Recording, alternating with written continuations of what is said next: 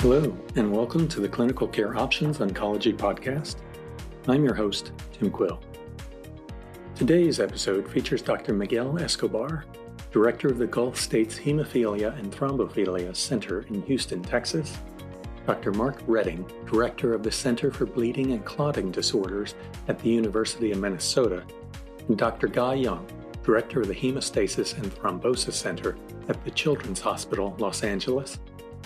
They will be answering questions posed during a live program on managing hemophilia A that was held in December 2021. Topics that they will discuss include which patients benefit from PK-guided therapy, current understanding of factor VIII peaks in thrombotic risk, as well as factor VIII in bone health, choosing between extended half-life products and emicizumab, and the potential role of the investigational agent fitusiran. This episode is part of a larger educational program titled Caring for Patients with Hemophilia A in the Midst of a Therapeutic Revolution. For more information on the experts, along with a link to the complete program, including downloadable slide sets, an expert commentary, an on-demand webcast, and a downloadable PDF covering the topics discussed in this podcast, please visit the show notes for this episode. Now let's get started and hear what the experts have to say on these important topics. Thank you, Mark and Guy. Now, I'd like to get into the questions and some of the discussions. I think we got some very interesting data that's come in. And one of the questions is, should every patient that is going to get factor, should she have a PK-guided therapy, right? Or is it necessary only in some patients? And the answer is no, I don't think every single patient needs to have a PK done. I think it depends on the type of patient, right? If you have a very sedentary patient, let's say that you shot him on prophylaxis, he's been stable without any bleeding, I don't think it's really necessary to do PK in that study. And now if you have a patient that maybe is going from a standard to an extended half-life, and his goal is to get less infusions, maybe he's an active patient, sure, I think that patient could benefit from having a PK study. There is a lot of variability among the half-life of the factor VIII. So there might be individuals that may not get a lot of benefit. And we have many of those patients where we have switched them. We do a PK and it's very similar to the standard half-life. And those patients probably don't get a benefit. But we have other patients that certainly the half-life is much improved, and there's variation among the extended half-lives as I showed too. So those patients could actually decrease the amount of infusions from every 4 days or even every 5 days. So I think there's a lot of variability, and I guess it all depends on the type of patient that you have. Now the next question about extended and standard half-life comes about the toxicity. I know there's been, some questions have been raised, especially in the pediatric population. Well, I'm going to have Guy maybe discuss a little bit about what is the toxicity with the extended half-life products. A lot has been talked about, the PEG technology and whether that's safe and is there accumulation. In some animal studies, there has been accumulation of PEG in some tissues. But then, in more detailed toxicity studies, there is a excretion or elimination of the PEG over time. Frankly, I don't really worry about it. That's my personal approach. I think that if the best factor product for that patient happens to be a PEGylated product, it's been studied in children, and we have, several years of data and don't see toxicities, I'm personally comfortable using that. But I acknowledge that, there is no data on 10 years worth of, using these PEG molecules in pediatric patients.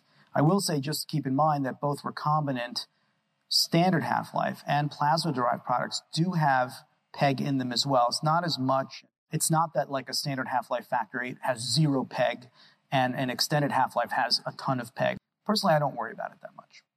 Now, Mark, you talked about some of the issues in the older population, and certainly, many of these patients have already osteopenia from either their aging or the hemophilia itself. And the question is, if the patient is not receiving factor VIII therapy, is this an issue because factor VIII might help with bone mineral density, or is that something that maybe is only seen in the pediatric population, or is that a concern even in the adult? Bone density is a concern in all of our patients. There's been a lot of discussion and speculation about whether factor VIII has a role outside of coagulation, in particular in terms of bone health. There are some interesting laboratory data that suggest perhaps factor VIII is important, but we really haven't seen yet convincing data in humans that this is a huge issue. More studies would be helpful, but the problem is the bone density issues that we see in our patients. There are many, many variables that contribute to that. A lot of it is just in the older patients, the inability to do weight-bearing exercise.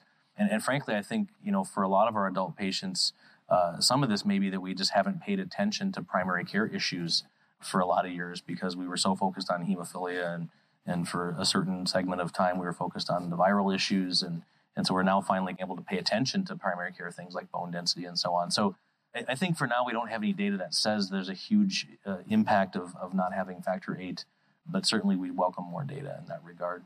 And I think in our clinics, we're being actually more aggressive, checking vitamin D levels and doing all this to try to also help, those individuals. I don't know if really factor VIII at that age is going to make a difference in their bone density. Now, there's another question in regards to the high peaks of factor VIII that sometimes we have with prophylaxis. And I know this has been discussed for many years. Do we consider that as a high risk for thrombosis, let's say, in an individual maybe with diabetes, with hypertension, some coronary disease? Is that an issue, be having peaks 2-3 times a week in a population like this? Realistically, if we're dosing appropriately, we're not seeing peaks of 300-400%. We're seeing peaks in 100, maybe 150%. If we think about physiologic factor levels in people who don't have hemophilia, we get peaks like that all the time.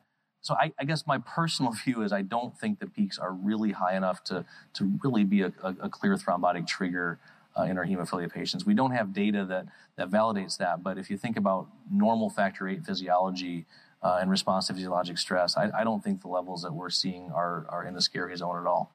Probably I'll get concerned if there's a constant high level of factor VIII. I think that's very different. Absolutely. But I agree with you. Those peaks, I'm not concerned about them either. Now, there's a question here. Guy, when he showed some of the data on emicizumab, there was an individual, I think they had an MI while on emicizumab. If you have an older individual that you consider putting them on emicizumab, would you add aspirin to that patient?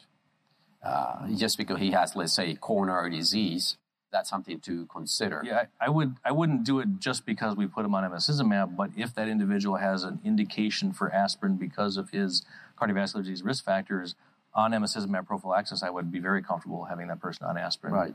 I wouldn't be worried about bleeding. Now, Guy, you presented data on the use of emicizumab, and I talked about the extended half-life, and you did as well. So when do you consider that patient to be a candidate, let's say the active young guy or a teenager? Is emicizumab the best molecule for him, or is it an extended half-life, with PK analysis? If this patient is going to be extremely active, when do you say, well, emicizumab might not be enough for you to be doing that kind of activity? Yeah, it's very difficult. I mean, there really isn't, data on this. And in our clinical practice, we've relied on peak levels to protect patients during, strenuous or risky physical activity, be it basketball or soccer or ice hockey or things like that. When we think about prophylaxis, we always talk about the trough. Keep the trough above here. But when it comes to physical activity, it's probably the peaks that matter. And so if somebody's really active multiple times a week and you want to make the choice that will protect them the best, it's probably a standard half-life factor VIII, given on multiple occasions during the week, even odd schedules. If somebody plays sports, Wednesday, Friday, and then have games Saturday, Sunday, maybe they should dose Wednesday, Friday, Saturday, Sunday, because you're really aiming for the peaks. So I think it's really just being thoughtful about what are you accomplishing with the factor therapy or emicizumab, and what is the patient's lifestyle, and where do you want to put them for a protection? Yeah, I think, it would be important to get more data in the near future about high-risk activities, because I think it's important to be able to assess, the joint status and the type of activity and maybe the age as well of these individuals.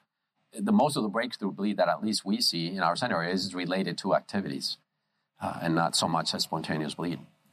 Yeah, I mean, pretty much the only bleeds I see on patients on emicizumab are clear trauma-related bleeds. Not like, I think I stepped funny. No, I was playing soccer and I planted my foot and my ankle turned a little, and now I have a bleed. It didn't turn that much. I don't think it's a sprained ankle, but it's a bleed. It's that kind of trauma that is, clear and obvious trauma that is leading to bleeds with emicizumab. You spoke about fitusiran. Let's say fitusiran is approved. How do you think it will fit into the treatment paradigm of hemophilia? This would be a molecule that can be used in hemophilia A and B with and without inhibitor. When you're talking about, fitusiran specifically, where will it fit? Well, we don't have anything subcutaneous for hemophilia B, so that immediately becomes the obvious group.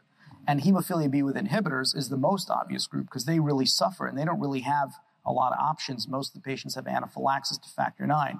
So they're limited to, factor 7A molecules. There's at least 2 now on the market that you can pick and choose from those to try to treat them or even try to prevent bleeding. So that's the most obvious fit. When it comes to Hem A, emicizumab has been really excellent and a revelation, but as we mentioned, we see trauma-related bleeds. Is fitusiran going to be more effective at preventing those kind of bleeds? If so, could be that active patients who are having some trauma-related bleeds with emicizumab, who maybe don't want to be on factor, maybe that could be an option for them, but we're going to have to see how that plays out. So how fitusiran fits into the Hem A paradigm, where we already have a subcutaneous drug, I think we'll have to see, more and more data, and at some point, some sort of, be hard to do a true, real comparative trial, but some sort of data that, gives us some sense of how these two are working in the different types of patients. From the phase 2 study, we did see very low ABRs, similar to what we've seen with emicizumab. Now, the last question that we have here is back to the issue about the PEG. Is there any long-term, let's say 10-year data, looking for PEG in the spleen or the liver, and in terms of accumulation? Do you know of any data that might be available? I mean, we've only had EHL drugs on the market since 2014. The clinical trials started, a few years before that. So we're probably just getting to the point now where we have folks that have actually been on them 10 years. There are long-term follow-up studies, I think, for all of the clinical trial programs that are still ongoing. I think the data mostly, the concern comes more from animal data, right? Right. Yeah. We haven't seen any signals so far in the long-term follow-up studies, as far as I know. Well, that's all the time we have. I thank to our speakers, Guy and Mark. So thank you very much. Thank you very much, Dr. Escobar, Dr. Redding, and Dr. Young, and thanks to you, the listeners, for joining us. As a reminder, to view the full program, Caring for Patients with Hemophilia A in the Midst of a Therapeutic Revolution, and to download the associated PDF from the Clinical Care Options website, please click on the link in the show notes. As always, thanks for listening.